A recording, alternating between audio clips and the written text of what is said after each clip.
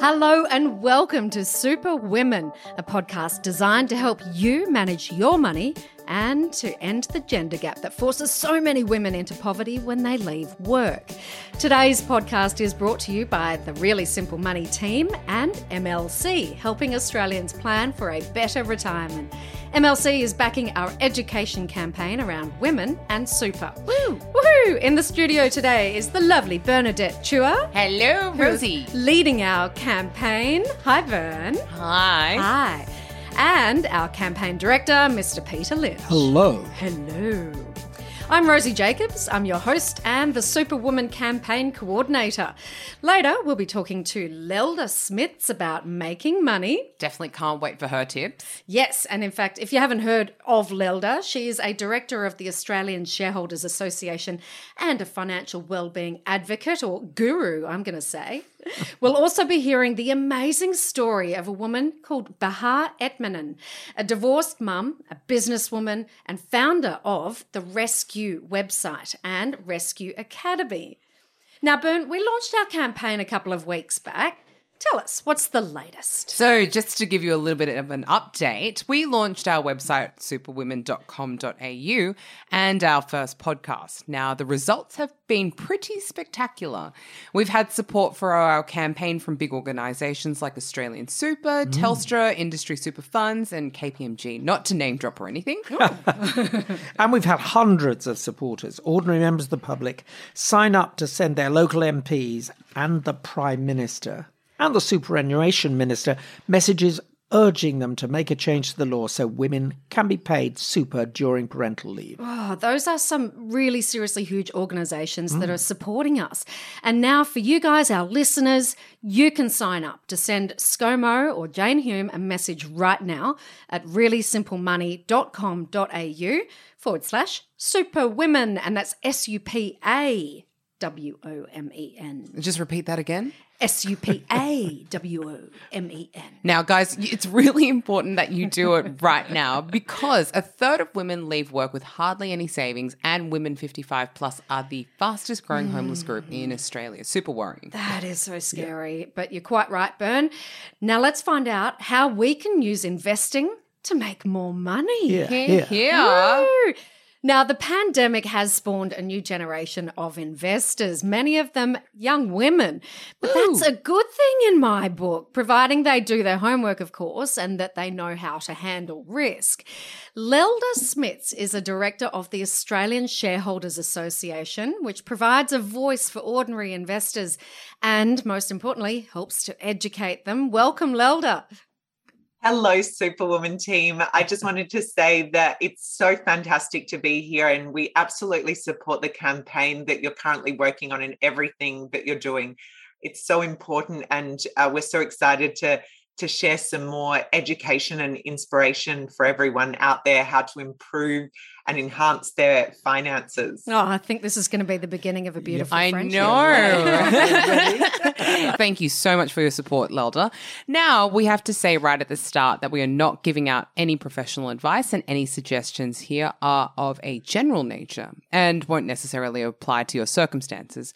So if you do need professional advice, you should go out and seek it. That's very well said, Bern. Yes, a very good point to remember. Now, the Aussie Shareholders Association, I've just shortened that, obviously.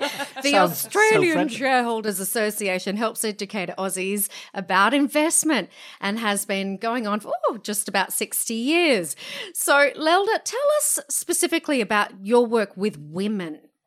Absolutely. Well, as you know, very much based on your campaign, that tragically women over the age of 55 are the group at most risk of homelessness in Australia at the moment, which is largely due to poor financial literacy and minimal financial empowerment. So while ASA believes women of all ages need to be financially empowered, there really is a growing need to reverse the statistics for the most vulnerable group. And, you know, it is amazing to see the difference you're making. From ASA's perspective, we do provide a significant amount of independent education. We can do that because we're a not-for-profit group. So one of the biggest risks for anyone looking at finances is that educational information can often come from people that are trying to sell you something.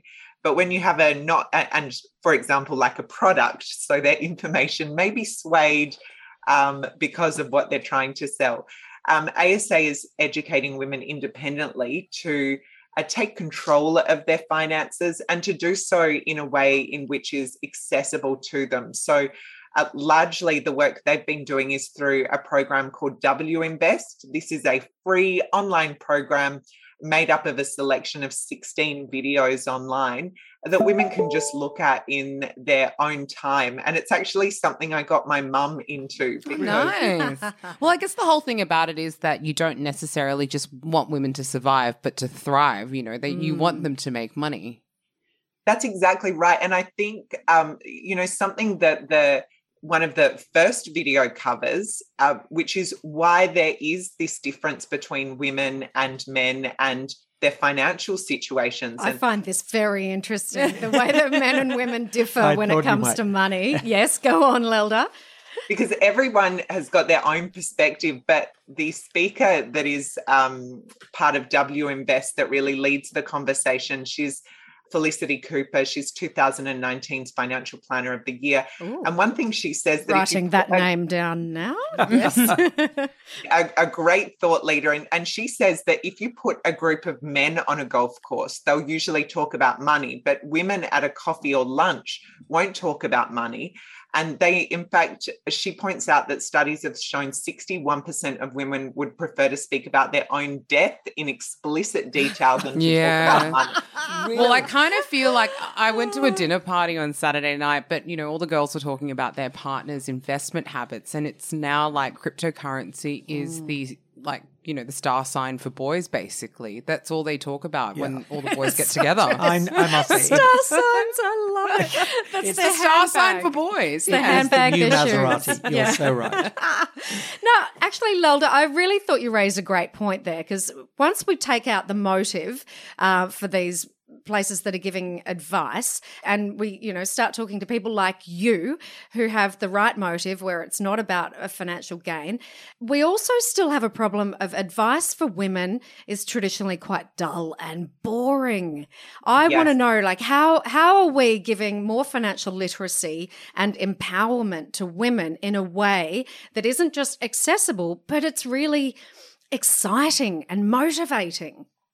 I think that's a terrific question. And personally, for me, the answer is engagement. So what I really enjoy about W Invest is the way Felicity takes everyone through in a very personable, accessible way, like she is almost having a coffee with you at the local cafe saying, here's the deal. This is what happens. Let's take you through your personal situation. And there's a notebook that goes along with these topics, so you can go through in your own time.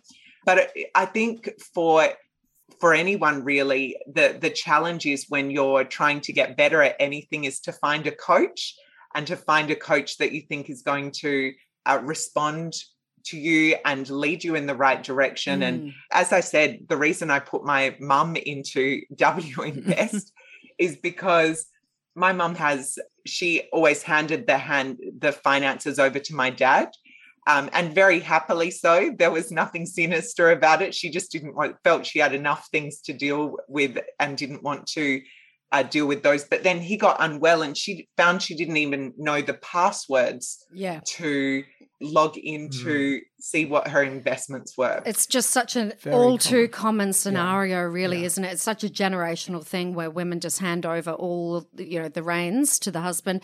But that is definitely shifting. It's an exciting time now to see that women are entering relationships or marriages, and it's on an equal playing field. And that's going to change things for my daughters. You know what's funny? My mum recently has just started really taking over the reins in terms of the finances. So my dad now runs the business accounts, and then mum has now become a semi-day trader as well. Now, speaking of cool. it's really cool. But I mean, she's in her she's in her late 60s, early 70s. So it's a real kind of transformation. Now, talking about shares though, I mean, what's your advice for women looking to kind of invest and diversify their portfolio? Yes, great question. Well, look, as with anything, once you've made a decision to do it, the most important thing is to have a plan and a strategy, and to really have visibility about what you're spending and what you're saving, your income and expenses, really that balance of risk and return. So another way to look at that is to put all of your cards on the table, and that's really putting what your income is and what your savings are, and then really building a strategy of how to build wealth. So when you're looking at building wealth, there's probably two main ways to do that: property and shares. And property really is out of the reach of many people, especially younger people. So when you fall back on the alternative, which is the share market, it is quite accessible. So many people don't think of it as being accessible. But for example, if you save $20 a week, after 25 weeks, you'll have $500, which is the minimum parcel you can invest. And if you do this every 6 months, save $20, and then when you get to $500 you invest, at retirement age, you'll have $1 million share portfolio. I like the sound of that. So it's really just, visualizing as little as $20 and then building a plan and having the discipline to really put your assets to work.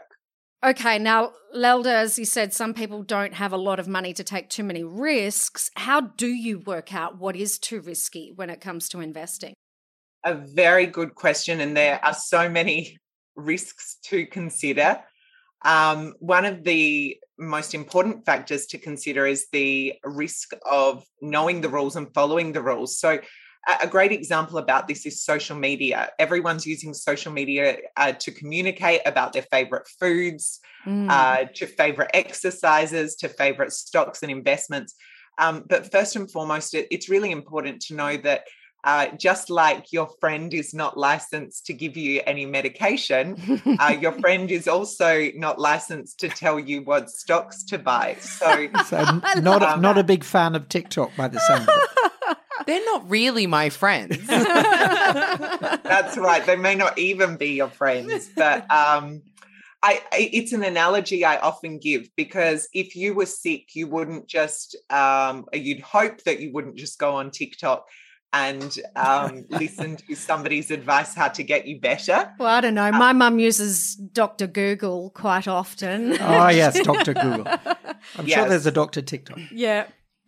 Yeah, the number of times that I've had gangrene, well. That's right. Dr. Google, I think, is responsible for a lot of diagnoses. And even when it comes to finance as well, very much falls under that bracket of doing your own research. But I think it's important to use that analogy, like, who do you trust? And ideally, and in particular in Australia, we've got regulations to keep people safe. So when it comes to risks, you want to firstly even ask people and listen to people that are licensed to give you that advice.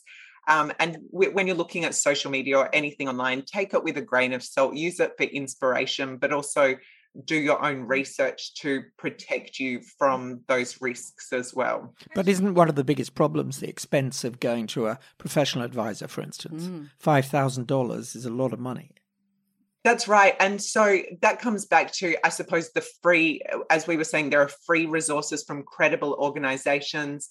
ASX, the Australian Stock Exchange, they have free resources that are very credible. ASIC, which is the corporate regulator, they have credible resources. Australian Shareholders Association, these are all organisations that are there to educate independently. And I think that's a really important thing for anyone to know, that there is free information, but make sure you're looking at the right free information. Yeah, absolutely. So, and independent. Lelde, I want to know, just on a personal note, how rewarding is it when you see the transformation happen, when you see women changing in terms of their literacy and their empowerment with their finances, and particularly coming from your non-for-profit background, you know you've been giving genuine and fair advice, and you're seeing the transformation of women or generations of women when they get it right. Yeah, absolutely. Look, for me, the word that you really use that resonates is empowerment. I think this is a process of empowerment. And I think the empowerment is across the board. It's we can talk about finance as the example, but in the same way that you would empower yourself by perhaps having a better diet, or empower yourself by reading more and having a broader perspective. I think for me, it's very much this. What I enjoy is taking women through, or anyone through, the process of empowering themselves. And the very first step is really just deciding, I want to make a difference. I want to be better.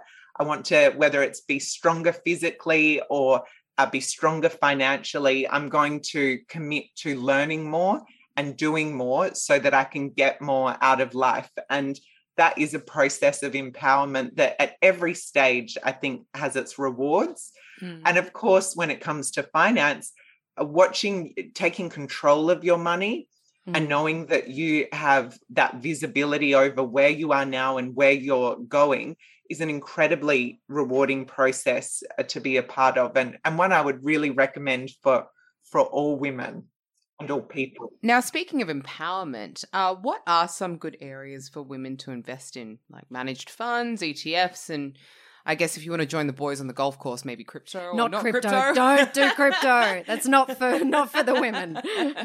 Crypto is totally the conversation that I hear about as well. I was shocked to even hear it on the radio, someone advertising crypto on a mainstream radio station. Oh, God. So it is very much moving into the mainstream. But look, when you look at asset classes, there are many of them, as I mentioned to earlier as well, being stocks and also property.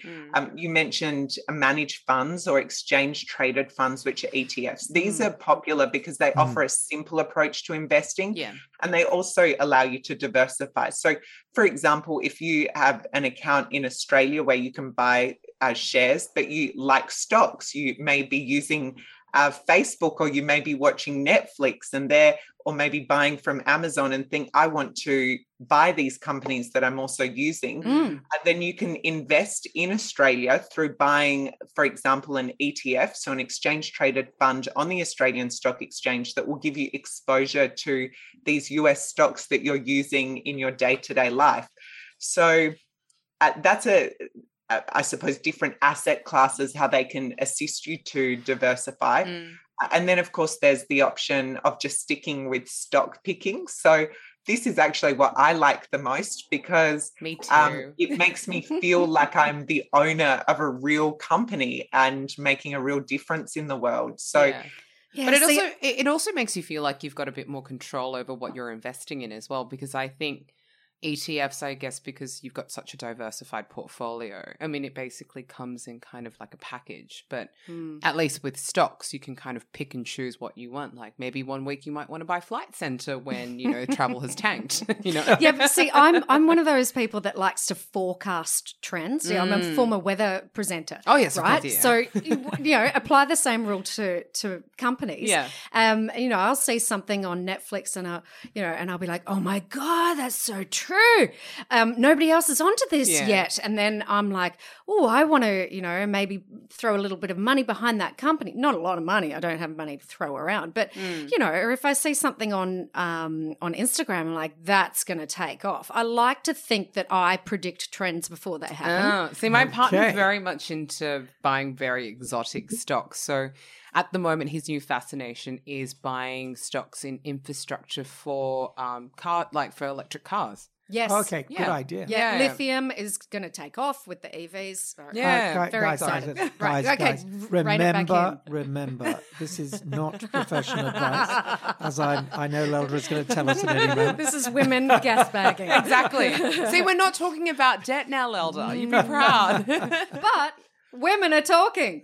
Yeah. Well, look, it may not be professional advice, but it is great to hear everyone's personal experience and hear how these companies are really impacting your day-to-day life as well. I always, every time I go to Coles or Woolworths, I think to myself, these are companies I can invest in. Or when you pay your electricity bills with AGL or Origin, you think to yourself, well, I may be paying a bill, but if I'm a shareholder, I can also be benefiting from the company. Oh, yeah. Well, my tips, blow up, stand up paddleboards. I can tell you they're taking off everywhere. I'm definitely into them. Well, they've been around for a while, Peter. Come on, catch up. I'm really big on mulberry silk pillowcases that are anti-acne. Oh my God. What are you guys investing in? Do you know what is exciting though? It doesn't matter what we're keen on investing in. We're having the conversation and we're actually having fun with it and we're getting excited about it. And it's breaking that taboo. This is what is changing. This is changing the literacy. It's changing that feeling of being empowered. I'm stoked. Mind you, I did buy some shoes recently, so I am in a bit of debt. Maybe not. Might need to sell some shares. But you do sell shoes as well. That's right. So I do. You buy sneaker shoes queen of the office. You don't even wear them and then you resell them for more money. Lelde, this is my little, I like to do this. I like to buy expensive sneakers and then after that sit on them and then sell them. Not literally. Not literally. But I'll sit on them for maybe about 6 months and then I'll sell them at a premium. So, yeah. Well, that is investing. Yes. And that would be what we say is investing in a niche asset class. Very niche. There are these niche asset classes and sometimes people ask me, what do I think about those? And generally, you would also say to a person that any investment that you understand intimately is a good investment for you. So my dad absolutely loves vintage cars and has a great ability to buy a cheap one and then sell it for more than what he paid for it. Excellent. But I wouldn't even go near a vintage car because I couldn't tell you the first thing about them. So, we're not talking about the old, Toyota Corolla that my neighbour's trying to sell that from the 80s. On car sales? Yeah, no. Different type of vintage. Well, who knows? They may know their Toyota Corollas very well and put them in an expert way. But as sneakers as well, I know there are lots of people around the world that love sneakers and there are collectible sneakers and signed sneakers. So it's true. I think it's great when you start to open your mind to the fact that investment is so relevant to our day-to-day lives and impacts all of us and is a part of us, then you start asking yourself, well, how can I actively participate in this and how can the investments benefit me, not just me benefiting the investments? That's right. And I love that you've just introduced us to the idea of niche asset class, because it is about using some creativity. And I'm a firm believer that if you're passionate about something and if you enjoy it, then you will be successful. And like you said, if you've done your homework on it, you've done your research, then it's usually a fairly good investment. So, yeah, it speaks for itself there. Yeah. Cool. Now, Peter, you've got one final question, haven't you? Yep. It's a question we always ask. So what's the best money advice you've ever been given? I have so much money advice. But you've got to pick the best. The best. I would have to say just start. Start and take control. But I can go on and give you way more than that. The reason I say just start is because I think, because we're talking today about financial literacy, it can be really easy if people don't get something to live in ignorance and go, well, I've survived so long without knowing this. Why should I know it now? And I think to just start that journey of embracing knowledge is an important one. But there are so many other golden rules. I know our former ASA CEO would always say, think long-term, don't fiddle, and don't think that you can be smarter than the rest of the market. Okay. And I like that one because emotions when it comes to investment, you always may think that you know more or that you're going to beat the market or when everything's going down, your like I just said basically earlier. Yeah, I like to think I know what's going to happen in the trends. So, yeah, that's actually pretty good advice. Well, arrogance and finances don't go hand in hand. Funny that. They certainly do. I want to just say as well really quickly that what you've said to me is really similar to, that idea of those smoking campaigns. When you're trying to sell something to someone, these days, unfortunately, we're just living too much in the moment and what's going to happen to me today if I do this. And that smoking campaigns were only successful when they were showing you what are you going to look like down the track if you keep smoking today. If we apply that same theory to finances, what are you going to look like down the track if you haven't got your finances organized? You're going to be one of those 55 plus class women that's homeless. That's what we need to be doing. Yeah, that's the warning. Lelde, I want to just say it's been brilliant speaking with you today. And for anyone who wants to know more about the Australian Shareholders Association, you can check that out at the website australianshareholders.com.au. We love your advice today. I know you've got so much more, so hopefully we'll chat to you down the track. I'm sure we will. It's been such a pleasure, and thank you for the great work that you're doing in the community as well. I find it so impressive and inspiring, and it's been a pleasure to speak with you today. Excellent. Thank you, Lelde. Thank you, Lelde. Thanks. Thank you.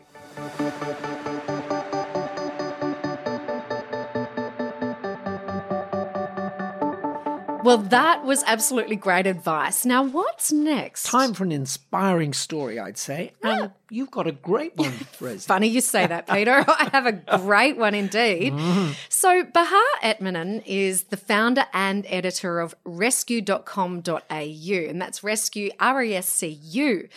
Described as an online destination that covers multiple platforms for the modern woman who is ready to be her own success story. And Bahar, you are your own success story. And you're also a girlfriend of mine over many years now. Okay. We've got a lot in I feel common. like we've been in each other's orbit for, a good 15 years, right? We certainly have, and that's right across business ideas, personal changes in our lives, motherhood. We've definitely walked a similar path over these years. Now, I want to know, let's dive straight in. You've certainly had your own success story. So let's just talk quickly about your platform. Rescue.com.au. It's a collection of tips, tricks, courses, advice, just about everything in terms of getting on with life today, particularly for women. You've been going for a good 20 years on this path, and you basically say that you're just passing on what you've personally learned as a career woman, a divorced woman, a daughter, a mother. Would you say that's about right? I created Rescue because what I felt was happening with the digital evolution is that there was a lot of chatter. And when I ever kind of hit a roadblock in my life, I wanted expert advice. So what I decided to do was to collect a panel of, the little black book of experts in the pillars of style, substance, and success. And I also wrote a book a few years ago called Rescue Me, and it was a life makeover book. And one of the things that I talk about in my book is that, no one needs rescuing, but everyone has different aspects of their life that needs to polish up. And one of the things that I talked about in my book is I have never met or interviewed a successful woman, a supermodel, a pioneer that didn't have her financial wellness in check. And so one of the key pillars of a life lived well, a life more fabulous, as I like to call it in my book, is to have financial autonomy and financial security. And so when I publish on Rescue and when I do talks or when I host things, I always say, the ultimate glow up is feeling in your power. Nothing happens if you're not at peace internally. And we all know that financial security and financial acumen is a hugely important pillar of anyone's success. Yeah, here at Really Simple Money, we're really agreeing with you there. And I must say, you've got an amazing list of experts on your site, from Anthony Bell, the leading accountant, to John McGrath, well known as a property agent, and a life strategist, a cosmetic surgeon, a relationship therapist, life coaches. It's a real team you've got going there. But let's talk about money. How does Rescue Me actually talk about money? So on the site, success is the pillar where we talk about money. So we share advice, we share articles, we share resources, anything from, mortgage calculators, debt repay calculators, but also advice on investment, advice on how to get into the stock market, what to do with your super, how to build wealth and improve your assets. So as I said, I always rely on expert advice, and Rose knows this about me, that, I've had astonishing highs in my life and like crippling lows. I nearly went bankrupt during the global financial crisis in my first business, a business called Brand Makers. I was importing 36 different skincare, fragrance, and beauty brands into Australia. I was distributed in over 3,000 points of retail. I didn't hedge my foreign currency. And during the financial crisis, I lost $500,000. Wow. In 3 trades, in 3 movements of currency. And I got margin called by the bank. And I didn't have $500,000 cash to give them. So the only option that I had was to sell absolutely everything I owned. And that meant closing down the business. Otherwise, I was going to go bankrupt. So by the time I actually closed the business, paid out my contracts, sold everything that literally wasn't fixed, I was now $960,000 in debt in a matter of 2 weeks. So I went from having, an incredibly successful, what I felt was secure life business to being on my knees. And the only thing that saved me from bankruptcy, and it was interesting because even the bank suggested that I go bankrupt because they just couldn't see how I was going to dig myself out of this. The only thing that I had was an investment property at Woolloomooloo Wharf, which I'd bought in my 20s. When I was young, I'm from an Iranian family. The mantra there is, get educated, get on your own 2 feet, invest. So when I was young, I started buying property, and I had this one beautiful apartment in Woolloomooloo Wharf that was nearly paid off. So I had the opportunity to double mortgage that property to service my debts. Now, not everyone has that, but it was, the gift of having hustled earlier in my life and having had some security. And once I was able to double mortgage Woolloomooloo, I knew exactly what I had to repay for the mortgage, and I knew exactly what I had to earn to live on. And that number became my only goal. And so I was able to, reimagine life. I was able to relaunch my career. And that's when I launched Rescue, because I owned the website and I had a database of subscribers, and I transformed what was previously an online store for my skincare and cosmetic products into a purely digital platform. And all I had was my little black book of contacts. So I reached out to every expert, soothsayer, mentor that I'd met along the way. And I asked them if they'd be open to sharing their expertise and advice on my platform, because they were the ones who saved me. They were the ones who rescued me. Oh, interesting. And so that's how Rescue was born. So can I ask, is the lesson there for ordinary women who may be listening right now to know exactly where you are financially? Because I heard you say that number really became what you live by. And one of the great pieces of advice is, of course, to understand your own financial position and where you are now, and then move on from there. Is that the one overwhelming piece of advice you'd give? I absolutely think so. And interestingly, my background is I have a BCom and I have an MBA, and still I managed to stuff up in such a spectacular way. And, my brother is in the financial markets. My first ex-husband, I've got 2, was, incredibly astute with money. And funnily enough, my first ex-husband's funds management manages my super now.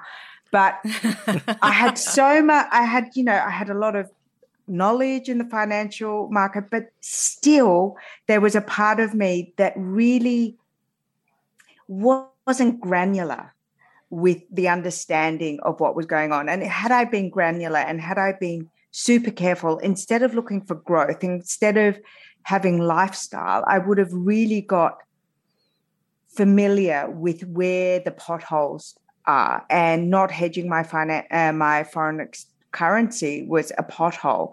But on a smaller scale, I think that women, and certainly the women I speak to and the women in my life, there is still this fear and this complacency, I would go as far to say, about being granular about their personal finances. They might be in a relationship where, their partner takes care of all those decisions, or they may not understand the value of their assets. They may not understand why they need to have their own assets. As I said before, I've been married and divorced twice. And I always say a man is not a financial plan. And we say the exact same thing here. Even I say that. Yeah, a man is not a plan. Hey, I want to know, I mean, as you've said, there really is, it's that moment, nothing like a good divorce to make you reassess your values and take a good, hard, close look at your own personal situation, especially your personal finances. But it doesn't have to get to such an on-your-knees situation. I mean, there are so many women out there that have the opportunity to get things right before it goes pear-shaped. I mean, as Peter said, for the ordinary women, not that I think there are any ordinary women out there. I mean, we've all got, for stories, the extraordinarily similar women. And Bahar, it's kind of like you've said, we need to just get rid of the taboo and we need to start having more of a conversation about it at an earlier stage. Would you agree? I would absolutely agree. And, just to clarify, both my divorces were like crazily peaceful, and both my ex-husbands are in my life and great friends. And from my first ex-husband, who is a phenomenally talented person in the financial markets, I still get advice on investment. He's my go-to person on anything to do with stocks and shares. As I said, he manages my super account. Wow. Yeah. And he's really on speed dial for me on anything to do with financial acumen. With my second husband, the father of Lily, we had a prenup. I was in a better financial position than him. And I suggested a prenup before we got married to simplify things. And I actually always recommend this to friends and family. I say, you know what? Prenup is an incredible opportunity to take stock of your own financial situation, but also to have those really uncomfortable conversations about money with your partner.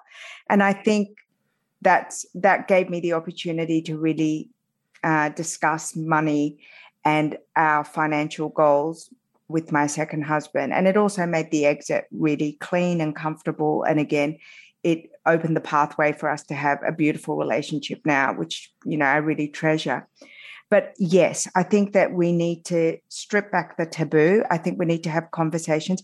I have conversations about money with my friends. My inner circle of friendship, we talk about assets, we talk about investments, we talk about our financial weaknesses.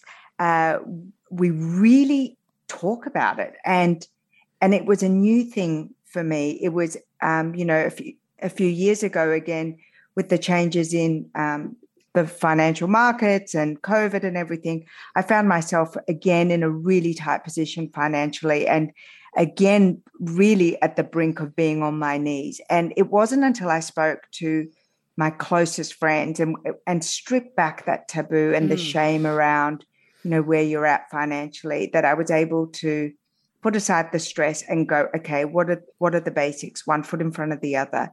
Think about what you have. How can you make the most out of the assets that you do have? Where can you earn extra money? How can I pivot my business? And I did. I actually pivoted my business last year to a new branch for Rescue, which is the Ageless by Rescue podcast and magazine. And that was from, necessity, and also understanding that the business that I'd built for Rescue was an aging business and it wasn't performing in the way that it used to. So I needed to take responsibility for my future and make the changes. So that means basically, Bahar, you're talking to a demographic that is concerned about retirement and superannuation and making sure they have a comfortable retirement. Would that be right? And what does Rescue offer that question? Oh, definitely. I speak to 25-year-olds who are concerned about their future. The job market has changed so much that, permanent employment is really hard to come by. A lot of people work in the gig economy. A lot of people have multiple talents or skills that they trade. A lot of people are freelancing these days. So I speak to a lot of young women who are now becoming much more interested than perhaps we were when we started our careers. There was super, there was, maybe your company gave you shares, you had a longer view and you felt more confident that, if you did the work and you stayed long enough, you would have a nest egg, you would have some savings, you would have some investments. But, getting into the housing market is difficult for them. Understanding their super is difficult for them. So what I try to do on Rescue is share as much expert information. It's not my advice. I'm not an expert in this. So I always ask and invite experts to speak to their point of view on the different aspects of financial wellness. And the first thing that I always say is, know your financial position. And the second thing is get the advice from professionals, because your money, so many people spend so much time getting advice on their skin or their body or fitness or nutrition. But why not money? Why don't we have experts in money? Well, it's funny you say that, Bahar, because I'm wondering, who do you speak to in terms of advice for your financial situation? I'm quite certain you'd have somebody up your sleeve other than the ex-husbands who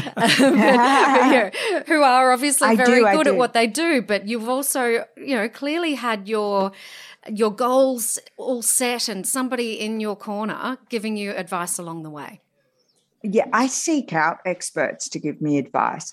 I lean into conversations where someone is making an investment, but I have two big mentors financially. So one is Anthony Bell, who you mentioned. He, helped me restructure my company and set them up correctly.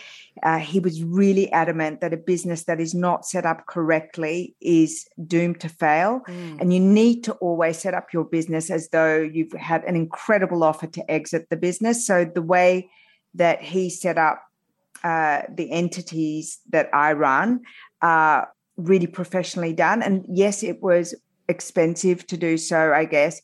But, he was really adamant that I needed to trademark things. I need to set up the correct structures. I needed to make sure that the tax structure was correct, that everything was, evidence-based, sound, secure.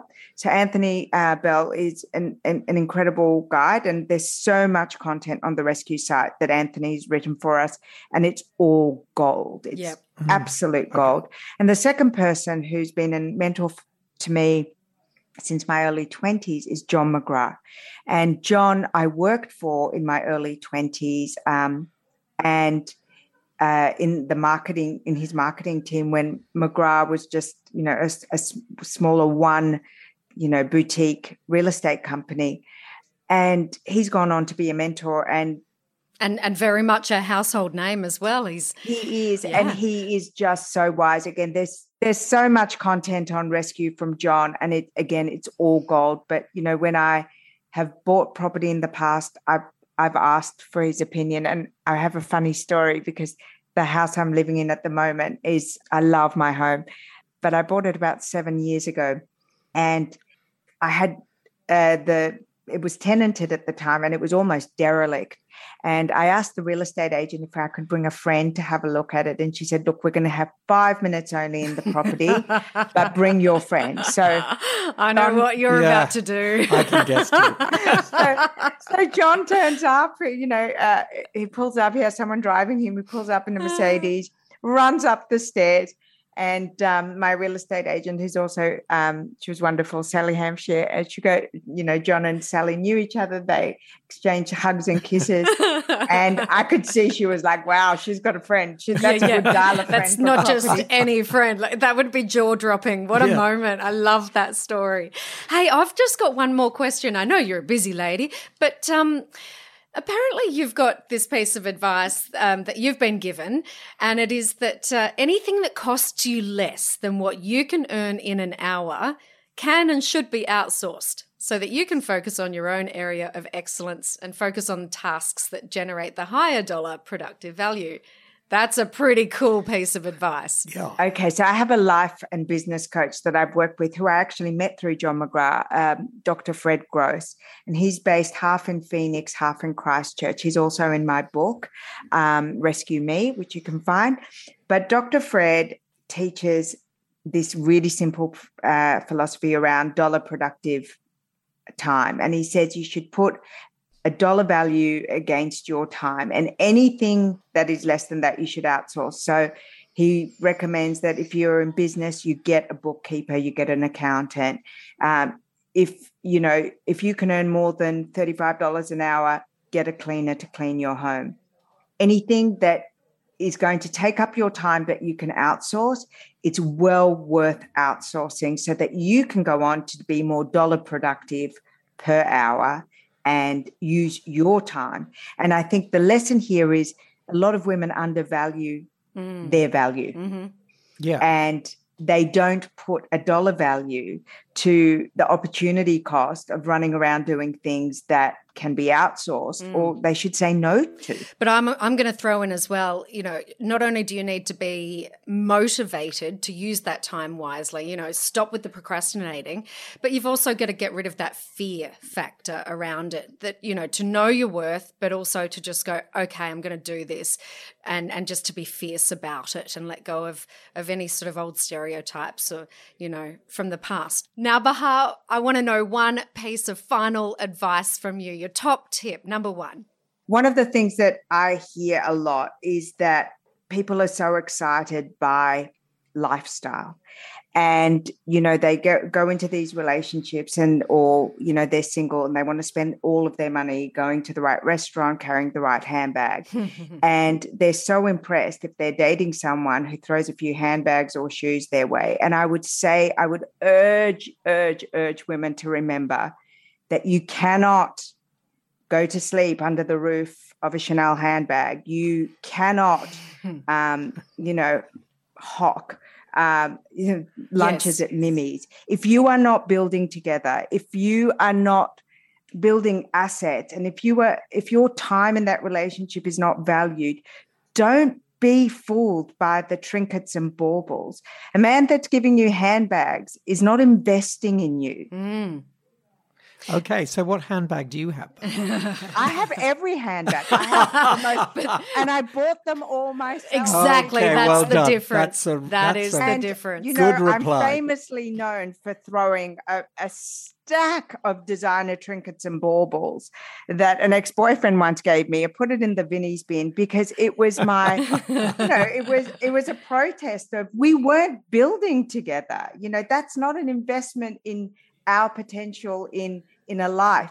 Don't get fooled by the trinkets and baubles. You'll be down at the flea markets in Bondi hocking your frock. She's right. The minute you break up, don't be fooled. Build your own life. So I'm gonna take your advice. I'm gonna hire a cleaner, and I have to say I feel like I've been rescued today, Bahar. Excellent. Yeah, yes. no Great doubt. advice. You've got things that you need to move on and do with your time. Your time is so valuable, and we're so grateful today that you've shared your time with us. I hope you feel like it's been worthwhile. I know that our listeners certainly will do.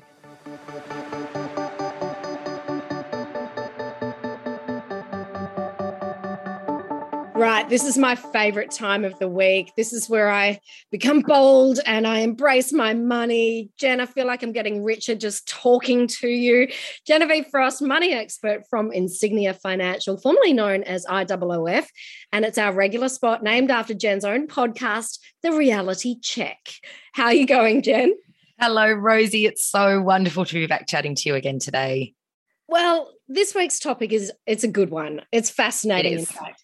Putting it bluntly, without this advice you're about to share with us all, we're all pretty much screwed. So, no pressure. How do we make money? More money.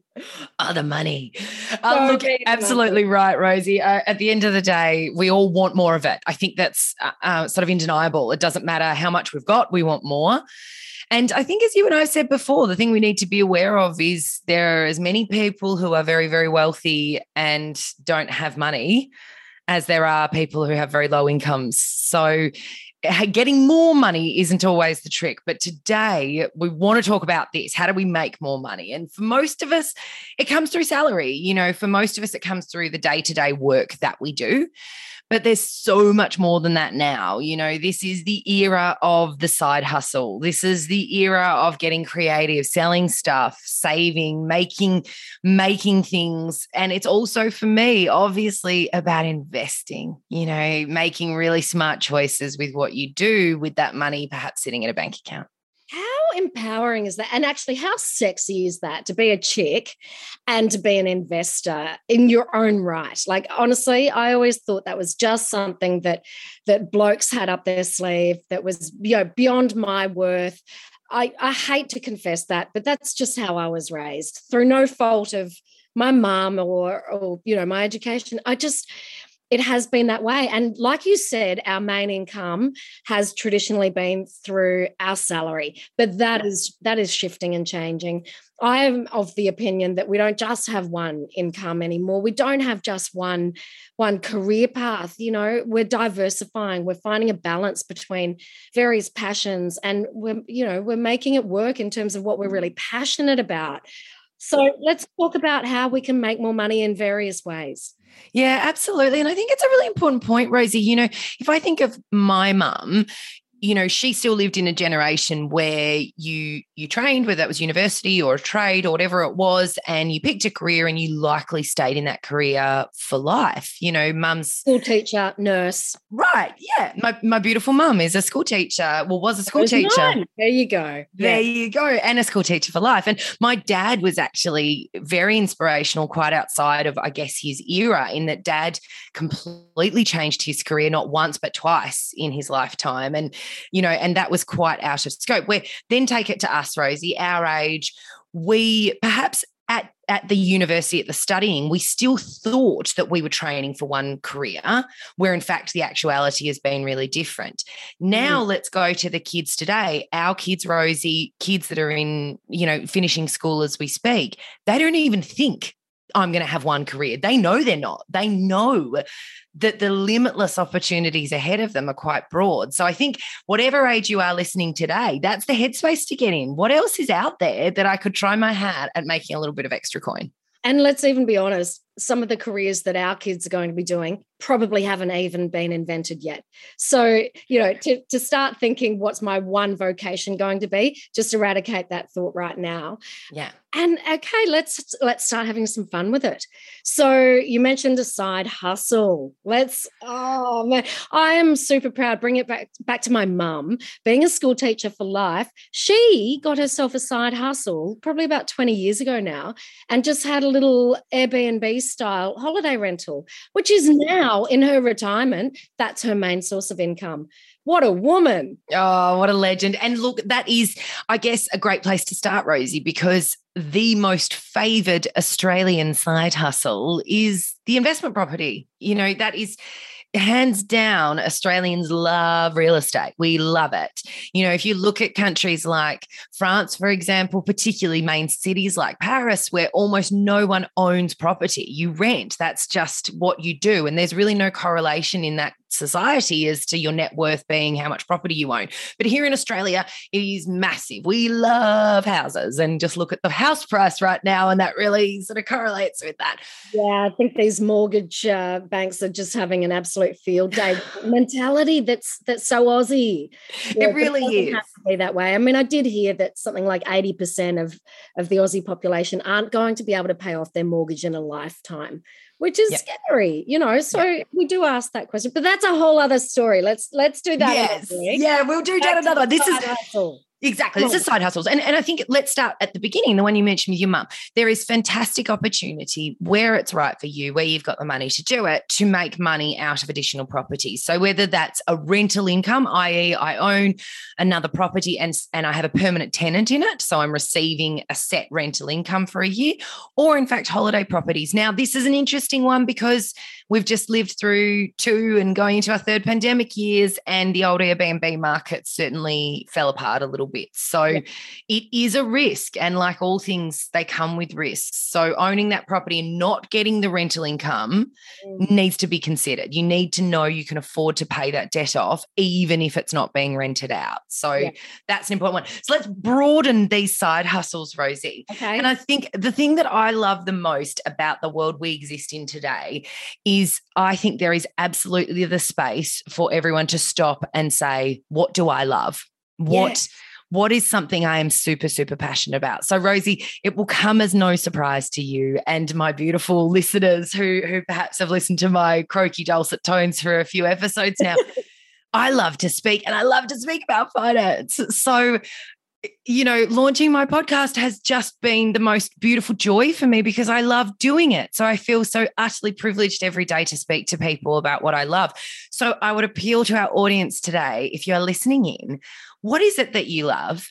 And is there capacity to perhaps make a little bit of extra cash in it? So perhaps one of my girlfriends loves sewing and she's amazing at it and she's making these beautiful things. And it's only just occurred to her that she could actually sell these, and she can because there's a marketplace out there. Etsy is just phenomenal for selling beautiful homemade things. Oh, I love that. I love that so much. I'm trying to teach my kids around about this idea. And last week, my 8-year-old daughter went and collected a whole bunch of stones from the beach. And then she came back and she decided she wanted to set up a rock shop, like a lemonade stall. Yes. So essentially she was selling rocks that cost her nothing to collect for $2 each out of our driveway. Bless her, Good on her. Girl's got entrepreneurial spirit. Maybe she needs a better idea for the long term, but it is about just having some fun with it and starting from a young age. And Rosie, it actually brings on to the next one. So we live in such a consumerism world. There's no doubting that places like Kmart, for example, where you can just get everything so cheaply and really nice stuff, we live in a really materialistic world now where perhaps even only 10 years ago, something breaks, I would look for something secondhand, where now I can go out and just buy another one so cheaply. And I would really appeal, I hope you don't mind me saying this, Rosie, but both from an environmental perspective and a financial perspective, I love buy, swap and sell sites. There's such a community on Facebook and on websites. And you can make a lot of money instead of just sitting on those extra beautiful pairs of shoes, the dresses that we accidentally grew out of, and it's been sitting in our wardrobe for 3 years, hoping we might just lose an extra kg or two. Whatever it is, walk around your house and identify things that you don't need anymore. Can you sell them? It's genius. And it has been working for me, I've got to confess. During COVID, it has been one of those things that I've found really enjoyable. It's like, ooh, check this one out. It's a little bit, going back to the castle. But it's an Aussie thing, and you can have some fun with that. Really think outside the square. I mean, I know that another thing that a friend of a friend did, but those rubbish throw out days. Yeah. We are pretty quick to throw out things that we don't love anymore, or it's got a scratch on it. So he drove around with a pickup truck or a ute, and he used to just pick up all of these bits and pieces that people were throwing away, and he'd chuck it on eBay and Facebook Marketplace, and he made an absolute killing. Yeah. It's so clever. Yeah, absolutely. Someone in our neighborhood, Rosie, last year did it with books. There was a phenomenal amount of people throwing out books in COVID, and I'm a sucker for a book, so I find that very sad. But this guy just collected all of these books and, set up a little stall just for a silver coin each for the books. And it was an absolute bargain because there were some cracking novels there. But, a really cute way of just making some money. And you mentioned kids, Rosie. My girls love that sort of thing when they have outgrown toys, and in turn, what they want is the next toy. Oh, yeah. And instead of just buying it for them, you can make some money and teach them a really important money habit at the same time, which is you want that Harry Potter Lego set. You don't use these Sylvanian families anymore. Why don't we put together a little stall and you can sell them? Or why don't we list them online and you can sell them? There it is. That's a brilliant tip. Now, I do want to get back to just quickly, if you are looking at how you can make more money within your main vocation, your main job, what are some of the things that we can do to increase our earning power within our jobs? Oh God, $1 million question, Rosie. This is a massive one. And I think this podcast is designed for women. So I'm going to call that out big time. I think women aren't very good at doing this. We aren't. Like, I kind of don't know how to hide that. Men are really quite capable of going, I'm worth more, and this is why. And I think you should pay me more. Women tend to be seen as aggressive when we do that. And I cringe at the thought of it. Yep. I think we just don't find it an easy conversation to have. And I think first and foremost, for me, some of these sorts of things, I'm obviously a clearly emotionally driven person. I am just all about the feels. And We're really surprised No, by that. I didn't know. No way. We've got that in common. Yeah. But this is money, right? And this is the things. You got to take the emotion out of the money sometimes. So first and foremost, if you are going in to ask for a pay rise, you got to do this right, and you got to do it with facts.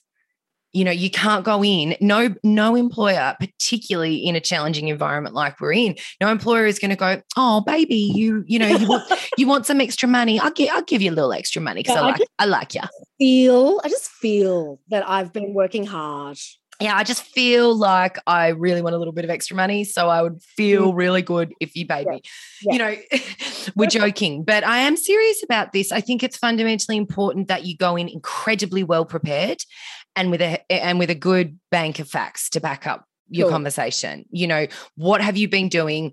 Where do you want to go? What's the next step? What can you bring to this company? And also understand that it may not be immediate. Work with your management, work with your business at a plan, though. I think every business, no matter what industry you're in, you have the right to have a conversation about your future. So if the answer is I can't give you a pay rise today, what do I need to do to get one? Love it. Yeah. Yep. So setting timeframes around that if it's not immediate. That's really sage advice, Jen. So what about other things like, you know, do you recommend doing salary sacrifice? Yeah, well, salary sacrifice, that takes us back to obviously our beautiful superannuation beast, my favorite baby. The baby. And my baby. And look, there certainly are all sorts of different things that we can do, I guess, to take advantage of really the tax position of certain things. So there's no doubt that salary sacrifice, and let's take it back a step. I hate taking for granted that people know these things. So salary sacrifice is where your employer takes money from your salary and puts it straight into superannuation. And that is before it comes anywhere near you, and in turn taking advantage of the lower superannuation tax rate. And so that can be a really smart way for multiple reasons. You've got a tax advantage, but also, do you remember, Rosie, I spoke about this automation thing before. Yeah. Salary sacrifice, it's not even hitting your account. It's going straight out the other door. Yeah. So you're not even looking at it. So I think that's where the phrase, the no-brainer comes from. Yeah. Right. You just don't even have to think about it. It just happens. Yep. Brilliant. Yeah, exactly right. And so I want to correlate salary sacrifice particularly to pay rises. You know, I think when we get pay rises, when we perhaps get a windfall, and whether that's in a bonus from our employer, or perhaps it's a windfall from somewhere else, maybe it's an inheritance, or I don't know, maybe it is winning on a scratchy, or I don't know, whatever it might be, but you come into a sum of money. It's so, so important to think about what you're doing with that sum of money. And again, I want to take this back to a lesson I give my kids. So we've just had Christmas here. We've got a lot of overseas families. So my kids often get money at Christmas, and their reaction is, I want to go spend. And I'm desperately trying to teach them. I lay out the money and I ask them to put it into groups. It's the old bucket strategy. Millions of us who talk about finance talk about this one, but I ask them to put it into buckets. We've got a little bit that we're going to put into savings. We've got a little bit that's the instant gratification. We're going to go and burn that at House of Target today, and we're going to get some more plastic fantastic that you don't need. And then a little bit extra put aside for the next time you want something. You know, that's the savings pot. That's the emergency fund for the kids. You know, so I would appeal to the audience, pay rises, windfalls. Perhaps it is that you've just gone out and made a ton of extra money selling some of your, you know, your beautiful dresses or old handbags that you're not using. The next most important bit, Rosie, is what are we doing with that money? So that's changing the way we reward ourselves with our money, right? Yeah. You know, instead of doing that instant gratification, as you said, you know, the ultimate reward is to put it somewhere where it's going to gain value. So it's about shifting your headspace, isn't it? But Rosie, I want you to do both, because this is the problem. And perhaps I hope that this is a big thing that I'm trying to say to everyone. This is the problem. People think that when a money expert like me, you know, someone's coming in, blah, blah, blah, you're just going to tell me I can't spend any money and I can't have any fun.